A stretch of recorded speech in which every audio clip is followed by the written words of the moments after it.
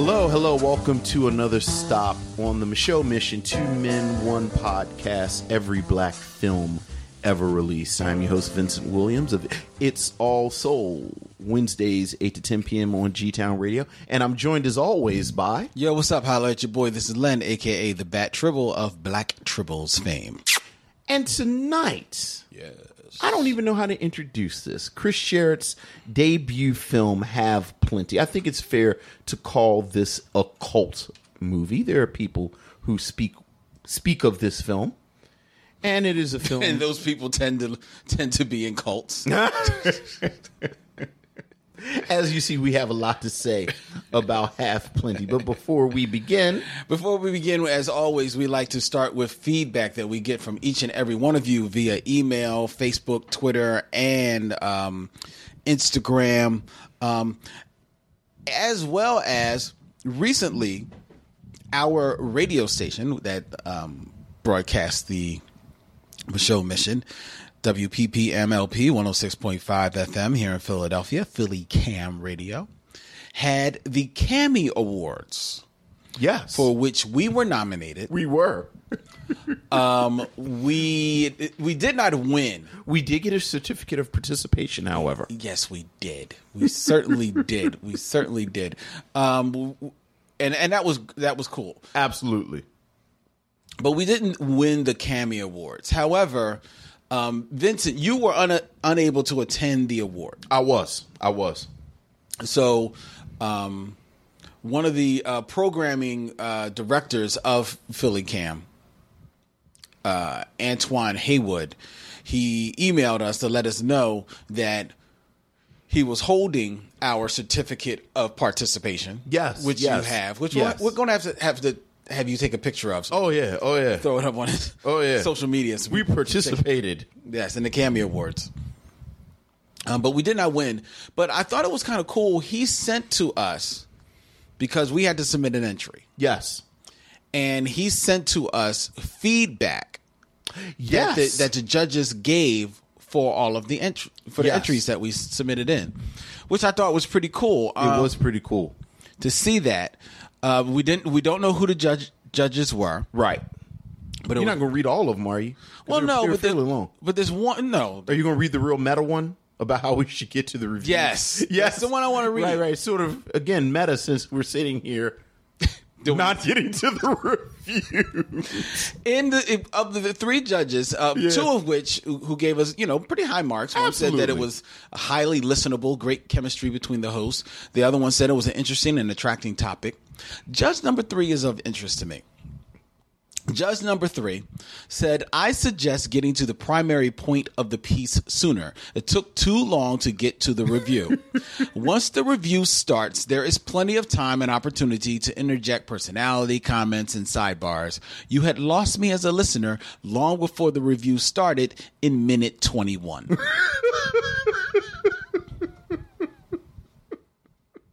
That's fair. That is fair. I mean, if you do it, that is like to go right to. I couldn't say like that was, I like the detail of at 21, as if he was sitting there looking at his watch. Like, when are these Negroes actually going to talk about? I don't even know. What film I forget what we submitted. Yeah. It was, but like you say, that is a fair critique of our show, and there have been shows, or an accurate critique. Let's very say accurate. That. Yes. Well, see, here's the thing. It's a fair critique in that, it's conceivable that someone might listen to that and be like, "Oh my God, when are we going to get to the review?" I just want to listen to a review to Serve with Love. There you go. You know what I mean? So it's a fair critique, but is it necessarily an accurate critique to say that we need to get to the primary point of the piece sooner, and that it took too long to get to the review? Sure. Because I don't know that that's necessarily accurate. I mean, it's subjective. Yeah, because there's times, there definitely are times when I'm listening back to the show, I'm like, Jesus Christ. Like, I think we've got 10 minutes to review this movie. Right. But maybe it's just me. I kind of like the beginning. I love it. I love the beginning. Yeah, I think the main reason I like the beginning, as much as we do, we get off on tangents. Yes. Case in point. Case in point. But the best thing I like about it is just hearing the feedback from people. We both read it individually. Yes. But to read it together. I was about to say, and then because it's like a moratorium on communication between us. Right. Yeah. Yeah. Because exactly. we can't talk about what we're going to talk about until we get here, so that it's fresh. So it kind of overlaps. We don't talk about anything that has to do with the show. Yeah, we get in and it's fresh for you. Right. And it's our opportunity to kind of like vibe with our fans, and get the feedback, But I wanted to read this to let people know that, it ain't all rosy. Sometimes people... Hey, man. Some people are like, what the hell you fools doing? Yeah. So judge number 3. But thank you, judge number 3. We appreciate Thank you, judge. Then thank you, of course, judges number 1 and 2. Yes, thank you. Thank everybody. Most of all. So we got an email from Aaron Fry. What's up, Aaron?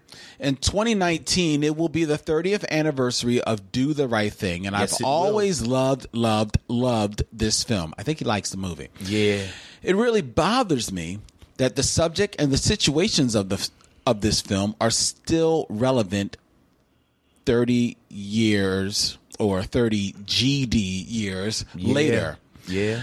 I really would like Mr. Lee to do a follow-up to the film and take it from the point of view from Eddie, the little boy who went to the store to buy the mayor some beer. It's 30 years later, and Eddie is 43 years old and has a family of his own and takes them back to the old neighborhood to remember one very hot night in Brooklyn in 1989. Yeah. It's have you watched? Did you watch She's Gotta Have It? Have you watched any of it yet?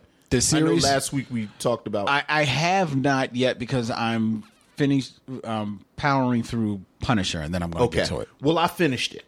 Okay. And I'll just say that by the end, what I wished is that it was an actual sequel to She's Gotta Have It. And like just picked up these characters in their 50s.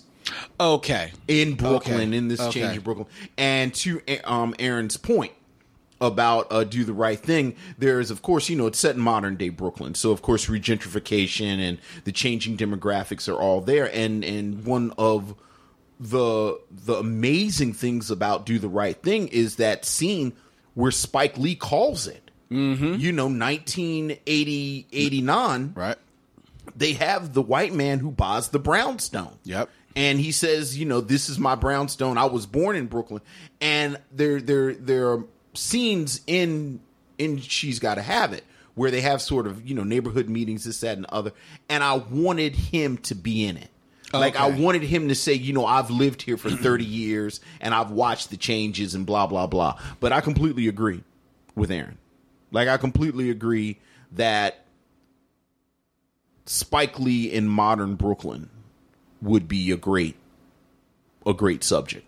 So, but you don't think that while it's not solely his voice on the series, you don't think that the She's Gotta Have It series is not any type of commentary from him on modern day Brooklyn? It is. I don't want to get into it because you haven't seen it. Mm-hmm. He could do better with this subject than what he did in She's Gotta Have It. The series. Because, I don't think this is a spoiler. That's not really the main plot of the series. True. Whereas, this is obviously something that could be talked about a lot.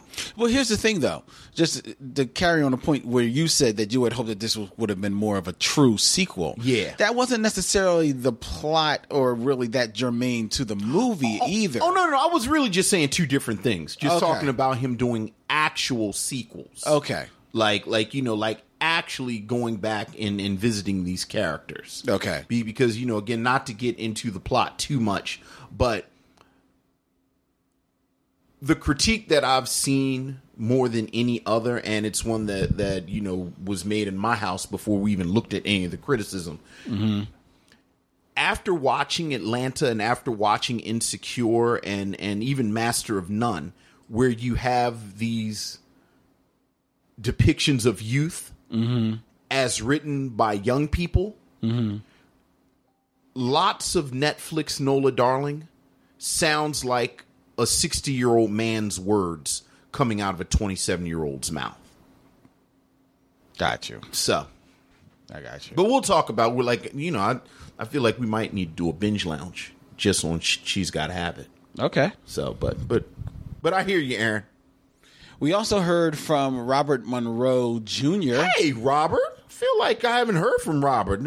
Robert thought Robert had let us go, or he didn't like us anymore. No, he still loves us. All right. This was in response to one of our recent episodes where we spoke of Sammy Davis Jr. Yes. singing Shaft. Shaft. The theme to Shaft, because someone told him the plot of Shaft, but he didn't really see it.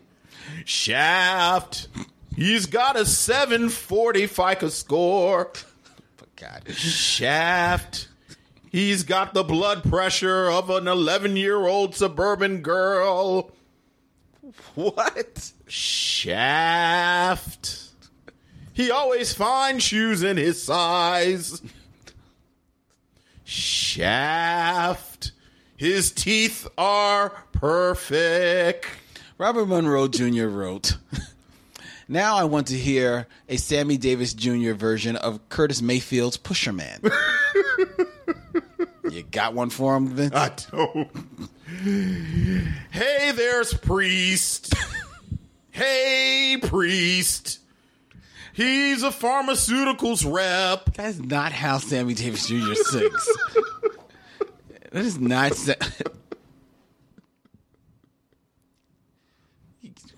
Tom Jones? I don't know. Anyway, we also heard from Joe Lex. Hey, what's up, Joe? Loved your interview on WPPM this morning. Oh, thank you. You've got a new fan. Awesome. Welcome. And when you kept It's Bad about The Last Dragon, that'll always be there, Joe. Oh, boy. It brought to mind something I played on my special comedy show last Thursday, and then he gave us a clip from an old kind of like improv group. Okay. From the late 60s, 70s out in L.A. called The Credibility Gap. Oh, okay. And they did a kind of like blaxploitation mock-up commercial, like trailer. Okay. For a movie called The Kingpin. Oh. It's really kind of funny. Okay. I have to check that out. I'll put it in on the show. I was about to say, post that. Very nice. Post that in there, a little piece of it. So thank you very much. Yes. Joe. And welcome. Welcome to the mission. Let's see. Oh, we had another email. I'm sorry. I have to get over there to it. Yes, from Maurice Poplar. What's up, Maurice? Thanks so much for the review of To Sir with Love. Yes. It wasn't on my radar, but I'll definitely check it out Absolutely. ASAP. That Dennis Edwards' Temptation Silent Night is my number one Christmas song. That's a good one. Maybe because Silent Night is much more common a Christmas song, and this version is, this version is so much better than any other version. Hey, I think I agree. It's my favorite version. Yeah, I'm trying to think of... It's my favorite version of Silent Night. Yeah. But that Donny Hathaway joint is definitely my number two. Okay. The Whispers did a really good remake of it. I love the Whispers. I hate the Whispers. My wife also hates the Whispers. Both of y'all are wrong because Scotty and Walter are two little men, and they real nasty. Well, yeah. If you listen to the Whisper songs, they are the nastiest little men. They say the nastiest stuff in their songs. And in your heart, you know they've pulled some sketchy stuff where they've switched places. Oh, yeah. You know that. You can only tell the difference between one's mustache smells a little tartar than the others. That's about the only difference. But by the time you close enough to smell the mustache... It's a wrap. You're pregnant. With Walter and or Scotty's baby. Or both. Or both. You ever see Maury Povich when they have the paternity test and it's with twins and both of them come up positive? Because genetically they are alike? Wow, no, I've never seen that. Oh, you don't watch the Maury Povich paternity episodes? You too good for that? First of all, you too good to watch the Maury Povich paternity episodes? You too good to look at the TV God and make sure that it is and it's not one of them punk ass makeover ones and DVR it, and you set your DVR so that it only erases when it runs out of room because you can only save 11 episodes? I mean, not that I've done that, but you too good to do that? Not that you've done the math or anything. Maurice asked, is This Christmas Yes. a Black Christmas song? Do any of your white friends even know that song? Because mine don't. Here's a funny thing. Stevie Wonder's Little Drummer Boy and Someday at Christmas are joints too. Thanks for kicking off the holiday season right, gents. Temptations, Hey Rudolph, the Red-Nosed Reindeer, anyone? There are actually some pop singers who have remade This Christmas. Yes. Like if you're in like Justice or Target or something, every now and then you'll hear it, and it does actually make me uncomfortable. Like I feel very vulnerable because they just stripped the soul out of it. And I thought like that was a black people thing. Like I didn't know white people knew about This Christmas. I think so. It made me very vulnerable feeling. This Christmas has crossed over. There has been some quote unquote Black Christmas songs that have crossed over. This Christmas, I would say, I Saw Mommy Kissing Santa Claus. Oh, I don't think that's a Black Christmas song. Well, I do because I only think of the Jacksons singing it. Oh no, lots of people have sung that. That's not. But how many people sung it before the Jacksons? I've never heard anybody sing it. Lots. Yeah, that's a standard. Really? That's a standard? I think it is. Okay, maybe. Yeah. Maybe. But then the Jacksons is the most famous one version I know of. Yeah. You know what I mean? I think This Christmas is definitely a Black Christmas song. Yeah. And so is and I know this is not the title of the song. Okay. Chestnuts Roasting on an Open Fire. Oh, the Christmas song. Is it? It's actually called the Christmas song. Is it really? Yeah. Is it called the Christmas song? Yeah. Like to me, that's a Christmas song because that's Nat King Cole. Right. But I know people have redone that. I mean, everybody. I mean, that's. But does it bother you when other people sing that? No, because I think the Christmas song is like America's Christmas song. But get me wrong. I hear you. Is that a Nat King Cole original song? No. Well, Mel Torme wrote it. Okay, but Nat King Cole recorded it. I believe. I don't know if Mel Torme recorded it before Nat King Cole. Okay, but obviously the Nat King Cole one is the famous one, right? Like the one, right? But it's like Nat King Cole and Johnny Mathis. Like they're black, but like everybody listen to Johnny Mathis and Nat King Cole. Okay, but like Donny Hathaway. Or the Temptations singing Silent Night. In my mind. Right. That is a good song. Right. I don't know. But that's not a Black Christmas song. So is there any other Black Christmas songs besides This Christmas? I would say Charles Brown.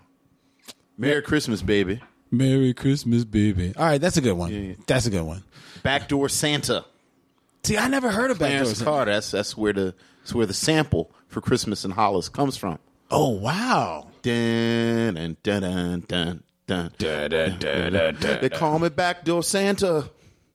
Which is better, Backdoor Santa or Christmas in Hollis? I like Backdoor Santa. See, I love Christmas in Hollis. He gives all little boys toys so he get a girl's gifts later. Yeah, I bet he does. Santa Claus only comes once a year. To the ghetto. Well, that's part of it. Yeah, so. Let us hear your favorite, quote unquote, Black Christmas song, ladies and gentlemen. Yes. That'll be interesting. It would be interesting. Yeah, that'll be pretty dope. All right.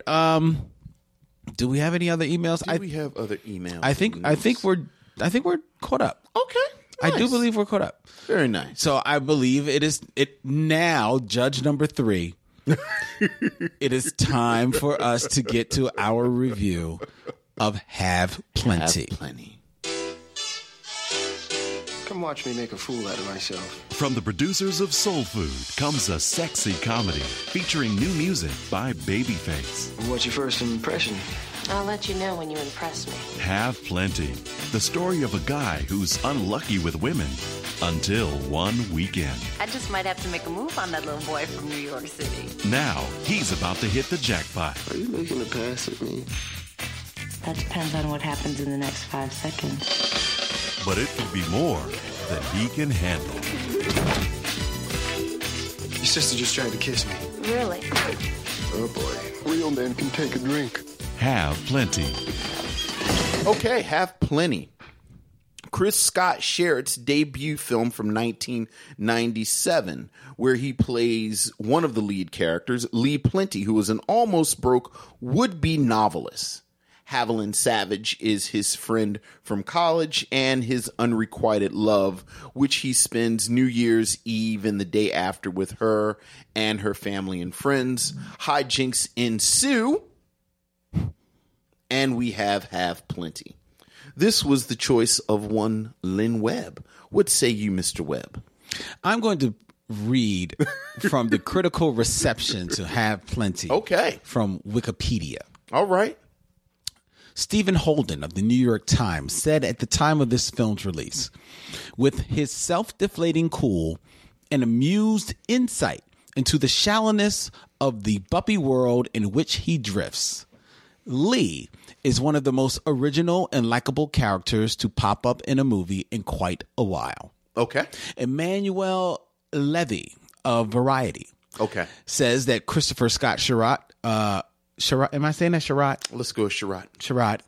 Maybe he'll email us and correct us. That'd be nice. Makes a splashy debut as a writer, director, editor, and star of this fresh, bittersweet, modern-day love story that recalls the early work of Woody Allen. Interesting. Dwayne Burge of The Hollywood Reporter wrote back in this time that screenwriter-director Sherritt has dished up a dicey romantic rispot, stuffing it with the real makings of romantic comedy, individual insecurities, desires, and tears.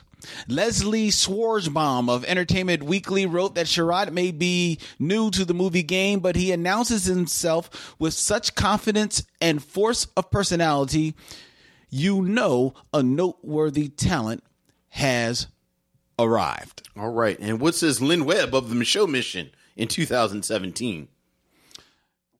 When I watch Have Plenty, when I first watched it back in, let's say 97, 98. Yeah. I had a distinct feeling about this film that was not pleasant. I did not like this movie. Okay. And I think that's because at the time that it came out, you were almost in the midst of a mini black movie renaissance, because you had Spike Lee dropping films left and right. You had John Singleton out, Ernest Dickerson, you know, you had Cassie Lemons, you had Julie Dash, you had people, films were coming out left and right, you know, and a lot of these films were a lot of people's first films were coming out, and they were making a splash, and they were rightfully making a splash on the scene in not only in the audacity of their storytelling, but in the professionalism of their craft that was being depicted. So we call that foreshadowing. I felt that Have Plenty had dropped the ball. Okay. When I had watched it back then. Okay. So revisiting this movie now, I was interested to see whether or not I would still feel the same way. And I was curious as to what other critics felt of the film. So I looked up the critiques first, and I saw all these people were, you know, going right, this fawning over enthusiasm, this. So I'm like, yeah, perhaps I did miss something. Right. Let me watch it again. Yes. But then I happened upon a little line in this blurb about the critical depiction that says, Nearly all major reviewers are particularly impressed with Sherrod's absurdist, witty writing and personable on-screen charisma, with the exception of Roger Ebert. Oh, boy. So I said, ooh. Oh, boy. What did Roger Ebert? What did Roger Ebert say about Have Plenty? You've done your research, Mr. Webb. I didn't know Roger Ebert reviewed it. Roger Ebert said, and I quote, I hated this movie. Wow. So, wow. The scale had been set. Yeah, that's wow. Is that? I mean, we don't have to talk about. I'm gonna have to look this review up because Roger Ebert usually when he hates a movie, he hates a movie. He hated it so much that that's the review. That's the whole review. That's what I found. Wow. Okay. Well, you know what? It was great. But what did you think? I really dislike this film. Okay. And now, Culture Kings is a podcast on the How Stuff Works network, hosted by comedians Jaquez Neal and Edgar Monplaisir. Every Wednesday and Friday, these two friends dive into topics ranging from sports, music, to movies, style. They wonder whether or not Donald Glover is a genius or a weirdo. They continuously decipher Kanye West's tweets and behavior. They also have recurring segments like Queen of the Week, The List, and Top 5s like Marvel movies and video games. Listen to Culture Kings and subscribe on Apple Podcasts or wherever you get your podcasts and find out the best way to eat a taco. Oh. What's the best way to eat a taco, Vince? With your hands? With your hands. Also with salsa on top of everything to hold the ingredients down. It's like a layer. It's the layer. Right. So that the lettuce doesn't fall off. Can't have falling lettuce. Revisiting it, I was correct. The quality of the film is lacking. You hear the story, you hear the backstory of this, that Sherrod went basically broke filming the movie and then had to wait a whole nother year before he had enough money to edit the film. Right. So, maybe that plays a part in it. I don't know, because he still directed. He still was the person behind the camera. Yeah, absolutely. He still is the person that put pen to paper to write this script. Mm-hmm. And I found that the quality on every aspect of the film is just really, really almost close to unprofessional. Okay. The writing, I'll get to the writing in a second. The acting is really rough, and that goes from all of the women that are in this film. The lead who plays Haviland, Shanoa Maxwell, yes, and then you have Robin Lee. Right, Robin Lee plays her sister as her sister Lee, and then you have her girlfriend Carolyn, played by Tammy Catherine Jones. Yes, all three of them are like really hard to take. Okay, in this film, and they are not helped at all by any of the men in this film, be it Reginald James as Felix, or even sometimes when there's an older person in there, you think that they might be bringing something, but Chuck Barron as Mr. Savage, he brings nothing to the table. Right. And Betty Vaughn as the grandmother, I don't know what movie she's in. Right. She's in a totally different movie. So the acting is not good, right? Yeah. And the direction is very amateurish, but it's his first film. And he's not a director. He's not a director. Yeah. But here's the thing. neither is he an actor. He's also he's not a good actor, and he casts himself in the lead of his own film. Yeah. So okay, that's how you want to roll, but then you hope that he's good on one, either in front of the camera or you're gonna have to be good somewhere, bro. And he's not good anywhere. Right. He's not a good actor at all. Right. He is a very, very bad actor. Everyone in this film is a bad actor, but when your lead is your worst actor, then your film is really it's doomed to failure. Right. And he is the worst actor. I don't know what type of effect he's trying to put on with this talking out of the side of his mouth, with him kind of like being obviously someone told him that he is a funny guy and has a lot of charisma. Yes. And he is trying to put it on you. Yes. He's breaking the fourth wall with you. Yeah. And it's kind of cool to break the fourth wall, but I don't want to talk to you, bruh. And you have to earn that. And he doesn't earn You have it to at all. earn fourth wall break. You do not. True. He is so the acting is bad, and then okay, is his direction going to be on point? No. His direction is amateurish. The staging is poor. Now, the sign of a lot of independent films is that there are usually a ton of close-ups. Right. One is a ton of close-ups because they don't know any better. Two, you do a ton of close-ups because usually your scenery Right. You is don't have lacking. a lot of set. Right. So you're getting in tight on your people. So, okay, I'll excuse that for him.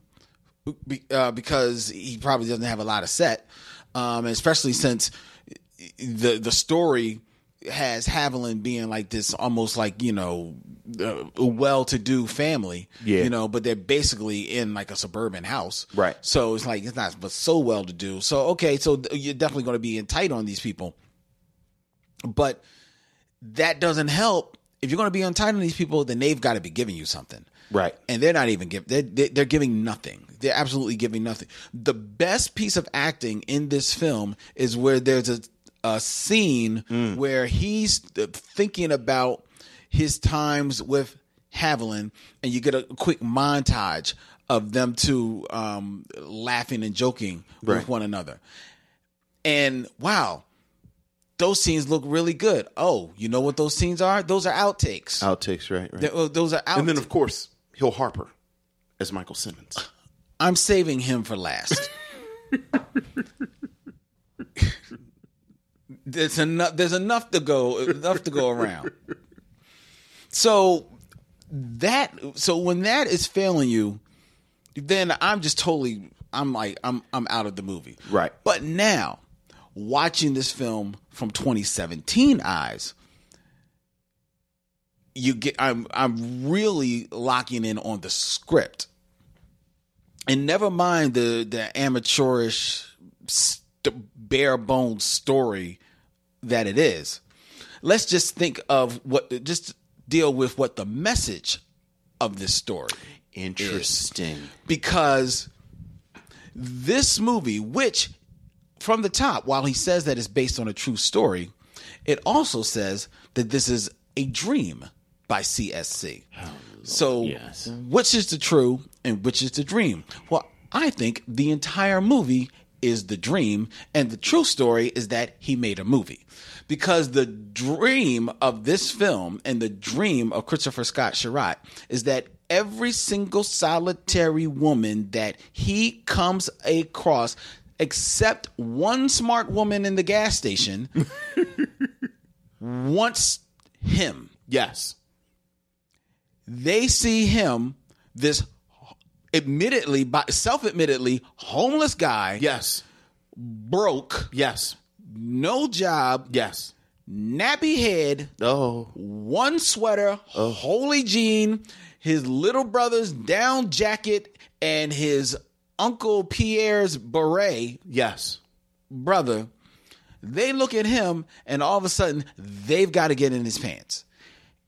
Every single woman in this film. And how do you know?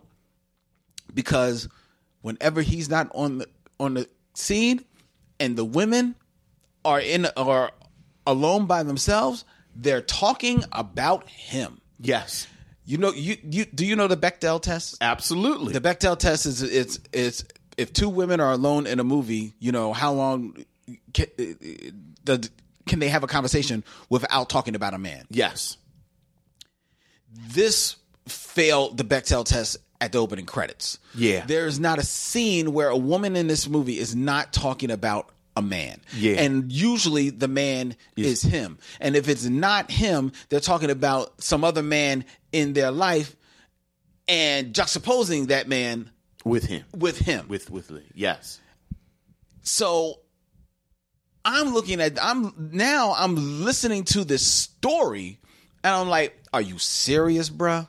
This is what you're giving us? I have a little explanation for that. What's the explanation? I got the feeling that Haviland, the female character, the main female, she has a lot of toxic friendships. Yeah. And her relationship with her sister is challenging, to say the least. Yes. I got the feeling that those women threw themselves at Lee. It had nothing to do with Lee.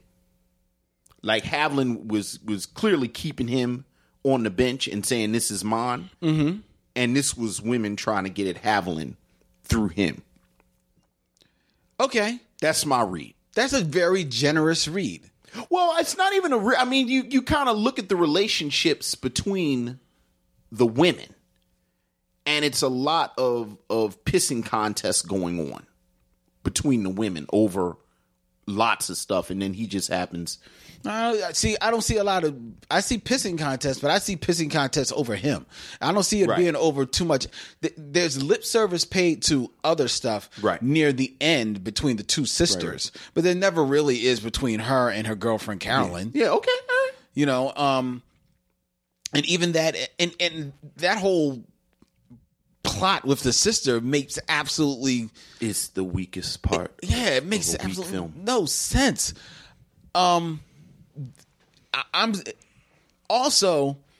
I'm judging this film. Am I judging the man too harshly? This is his first film. I look, man. You put it out like this is your film. Yeah, you put it out like. Look, I agree with you. I actually agree with everything you just said. I agree with every single solitary thing you just said. I think the acting is wooden. I think the script is amateurish at best. Mm-hmm. I think Chris Sherratt got caught out like a bunch of people got caught out. Like we've talked about Matty Rich on this show. But I think that the landscape is littered with young black directors at this moment who kind of got caught out with the Spike Lee trap. Yeah. Like people saw Spike Lee and he's got that stupid hat on and he's got on the bike shorts and he's, please baby, please baby, please baby, please. And people don't understand that Spike Lee has a master's degree. He has an MFA in filmmaking from NYU. Right. Like this is a filmmaker. Like don't let all that stuff fool you. So everybody like, oh, well, I can pick up a camera and make a movie too. I'm a young black guy. Right. And a lot of people got caught out. I think there are things like there's that stuff. And I don't like that. And I completely agree with you. There are one or two things that I like about this film. And then there are a couple of things that I genuinely love. Oh, I've got to hear this. I like Robin Lee. I don't know if I think this is Robin Lee's first film. But this was the film where I kind of tagged her. Okay. And said, okay, I'm going to keep my eye on her. And she's an actress that pops up. That has been popping up over the years. Okay. Like she was, in the first season of Being Mary Jane. Like she popped, and I just saw she was like in the what is it, the darker shade of gray. Oh, 50 Shades of Grey. Apparently she's in those movies. Okay. So I like her. I thought I saw a spark from her in this. Let's be clear, she's not good in this. Mm-hmm. But I saw a spark in the midst of all of this. I said, oh, I like her. Well, okay. I will say, as an actress, she reads a little genuine. Right. Just not a good actress, but a little genuine. So I like Robin Lee. I'll give you that. I liked Carolyn's character, the girlfriend. I like women female characters who are up for shenanigans. And she's up for shenanigans, and that's just the Lucy's. It's I just like screwball women. No, and I do too. No, and hey, I prefaced it with it's not good. Like she's not good. So you like the idea of the character. I like the idea of Caroline. And I think black female characters very rarely get to be screwball. Yes, and she was a screwball character. So I like that. She was. It wasn't played. It wasn't played like it could have been. But I see where you're going. Yeah, Chris Sherratt, I completely agree with you. I think Chris Sherratt is not. He's a smart guy who's not as smart as he thinks he is. Mm-hmm. He's a charismatic guy who's not as charismatic as he thinks he is. Yeah, but somehow I find that even more charming. Like the fact that he thinks he's more charismatic than he is. And there are a couple of the pratfalls and all where it's like, okay, I like a pratfall. I go, oh, are you serious, man? I am. He is horrible. He is not good at physical comedy. Those pratfalls are stink. I like people falling. That makes me laugh. Okay. He can't deliver a line. He thinks he can deliver a funny line, but he can't deliver a funny line. And looking at his IMDb, he hasn't had any other opportunity to deliver a line. So we can only go by this. Bruh, you can't deliver a line. Yeah. I love Hill Harper's character. To me, Michael Simmons' character, the R. Kelly character, is one of the most cutting critiques of 90s R&B I've ever I love everything about his character. I love the music, 40 Ounces of Love Beat Down, Love 40, Crack Addict. He said, hey, what's Crack Addict about? Read the lyrics. And it's Crack Addict. I want this crack. I want your crack. Give me that crack. I'm not talking about drugs. If that is not every 90s R&B song, I loved Hill Harper, that one scene with him where he's basically the cool 90s R&B guy. Love that. And then there's the film itself. And this is where I thought you were going when you talked about the message of the film. This is quietly kind of a dark, there's a darkness to this movie. Oh yeah. So you said you don't believe it, but by all accounts from everybody, whether it's him, whether it's the woman that this is about, an Arista executive, R&R, Drew Dixon, A&R person. According to her, this is all true. And there's something about the grand gesture, I think we're having a bunch of really important conversations now. I really love the fact that women have prompted men to have these conversations about, the nice guy and the guy, and all that stuff we've talked for years, women friend zoned me, or, women always want the bad boy, but they don't see me for who I am. And, all of this real kind of ickiness where, as men, we think we're owed something if we're nice. And that's all over this film. That's all over this film where Lee's character is, I'm a nice guy and I deserve you, and you're going for this guy who doesn't deserve you. And again, it's a very close parallel with Chris Sherratt and what he says about Drew Dixon. And it's like, wow, okay, well, the nice guy won. But then if you think about it for longer than 5 minutes, it gets really kind of creepy. Like, this dude wrote this thing and made this movie chasing after this woman who says she don't want him. And now he is sort of put this whole thing together. Yeah. Chasing after her. I don't know about that. That's a weird thing. So there's that. But then on the other hand,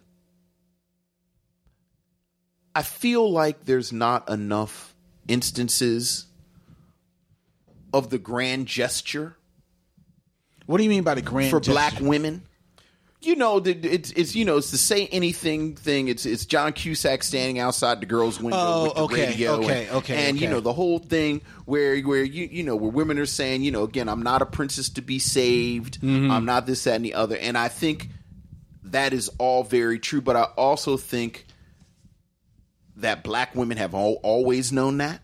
Right. Like black women are, and there are not a lot of examples of brothers going all out for a sister. Like, I'm going to kill a dragon.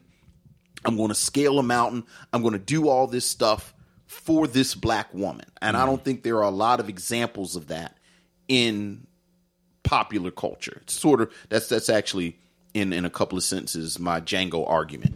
Really? So on the one hand, I like it like that. Like, this brother actually moved heaven and earth for this sister. But then on the third hand, I go back to there's this kind of creepiness underneath it. Well, it's a dark, like you said, it's a dark movie. It's a darkness, and so like there's that quick detail where they said, he took a class with her, and he was leaving her notes, and then they never saw each other again, and then he bumped into her in New York. And told her that I was the one that left the letters, and then then they went on a date, and then they kind of remained friends. And I watched today, and what popped up in my mind was, did he really bump into her in New York? Oh, you think that might have been intentional? Or was he stalking her? Okay, maybe, but I don't know if he was stalking her for years though, because it was years later. I mean, I'm gonna give him the benefit of the doubt on that one. I'm saying between the true story and the dream, what we are presented in the movie, there's enough there that I feel like there are red flags with this dude. Okay, fair enough. There are red flags. And to me, that gives it a nice texture. It gives it a texture that interests me in this film. And then finally, I love the cynicism of the end. I love just the bold-faced cynicism of the end that they tack on after he sold the film. Yes. To Babyface and Tracy Edmonds. And and he says at the talkback, I would never change my film for a film executive. Just as he's in the midst of changing the film for the film executive. Right. So sort of the audacity of the cynicism, I actually like that. But hey, it's not a good movie. It's not a good movie. It's not a good movie. I didn't like Hill Harper's character. Why not? Well, I like the idea of Hill Harper's character. I just didn't like Hill Harper doing it. Why? I'm just not a fan of Hill Harper. Are you not a fan of Hill Harper? I don't know why. Something about Hill Harper. What did Hill Harper do? He didn't do anything to me. He's done some stuff that I like. I love them and get on the bus. Get on the bus. And I've liked a couple of other things that he's done. Right. But more often than not, I find myself not really liking Hill Harper. Oh, that's interesting. I really like as Hill an Harper. actor. Yeah, I like the man. Oh, I got nothing dude. against. Yeah, seems like a great dude. Yeah. But the actor, I don't really. Just something just doesn't connect with me. That's fair. One of my favorite character actors. Fair enough. So I didn't dig him. Michael Simmons makes me laugh out loud. Michael Simmons made me laugh out loud earlier this morning going Love 40. I would have loved Love 40. Like if they you and this Love 40. That's going to be an all day, ladies. 40 ounces of love. I like the little bit at the end where you got all the actors doing the movie. My girl Nia Long. Oh, I love Nia Long and short hair. Yeah. They got Shamar Moore. Hey, okay. He's a better looking Sherrod. Right. Not much difference. I mean, but I think even that though was commentary on how we cast these things. Exactly. And we make people better looking, and so I think he was a little more self-aware than you're giving him credit for. Perhaps. Okay. But I don't know. I think at the end of the day, I just think that this movie was a real failure. And a sign that this is a bad movie is that I watched this movie with Lily Triple, my girlfriend Tawana. Whom I likes everything. True. And whom I just assumed, because this was a romantic comedy back in the late 90s, had seen the movie. Right. She had never seen the movie. Okay. So this was her introduction to this movie. And what'd she think? She was ready to turn it off 5 minutes in. Wow. So I checked with her 25 minutes and she was asleep. Woke her up. She stayed up for the rest of the movie.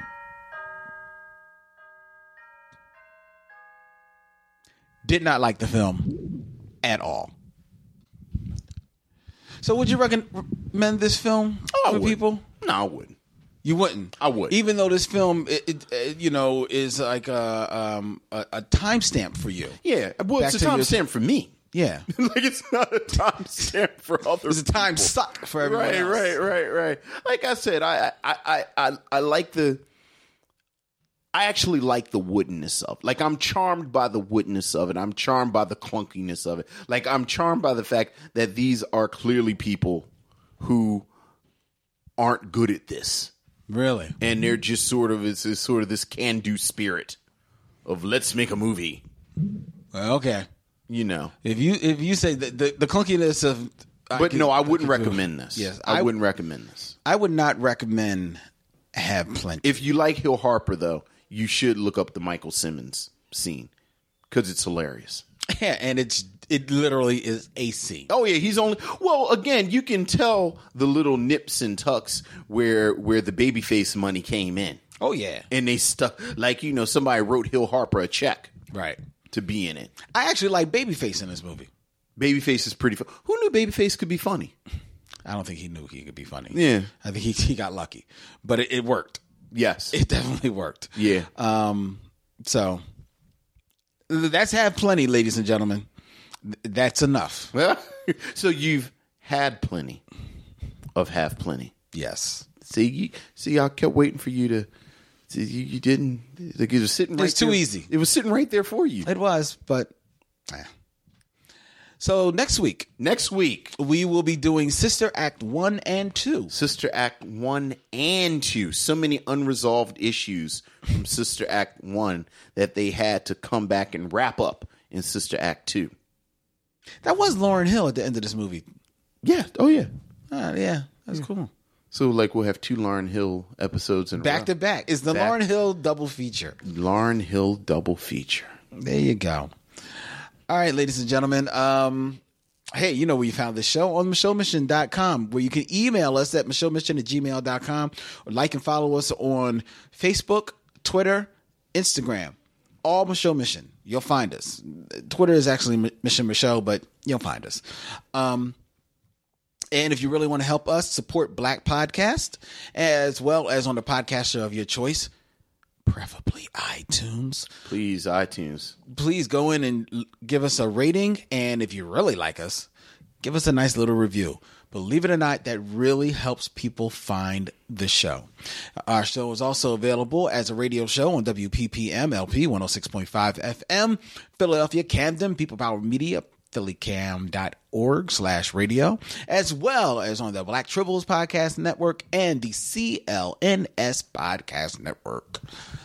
For Vince, this is Len, and in parting we say, we'll see you when it's time to move.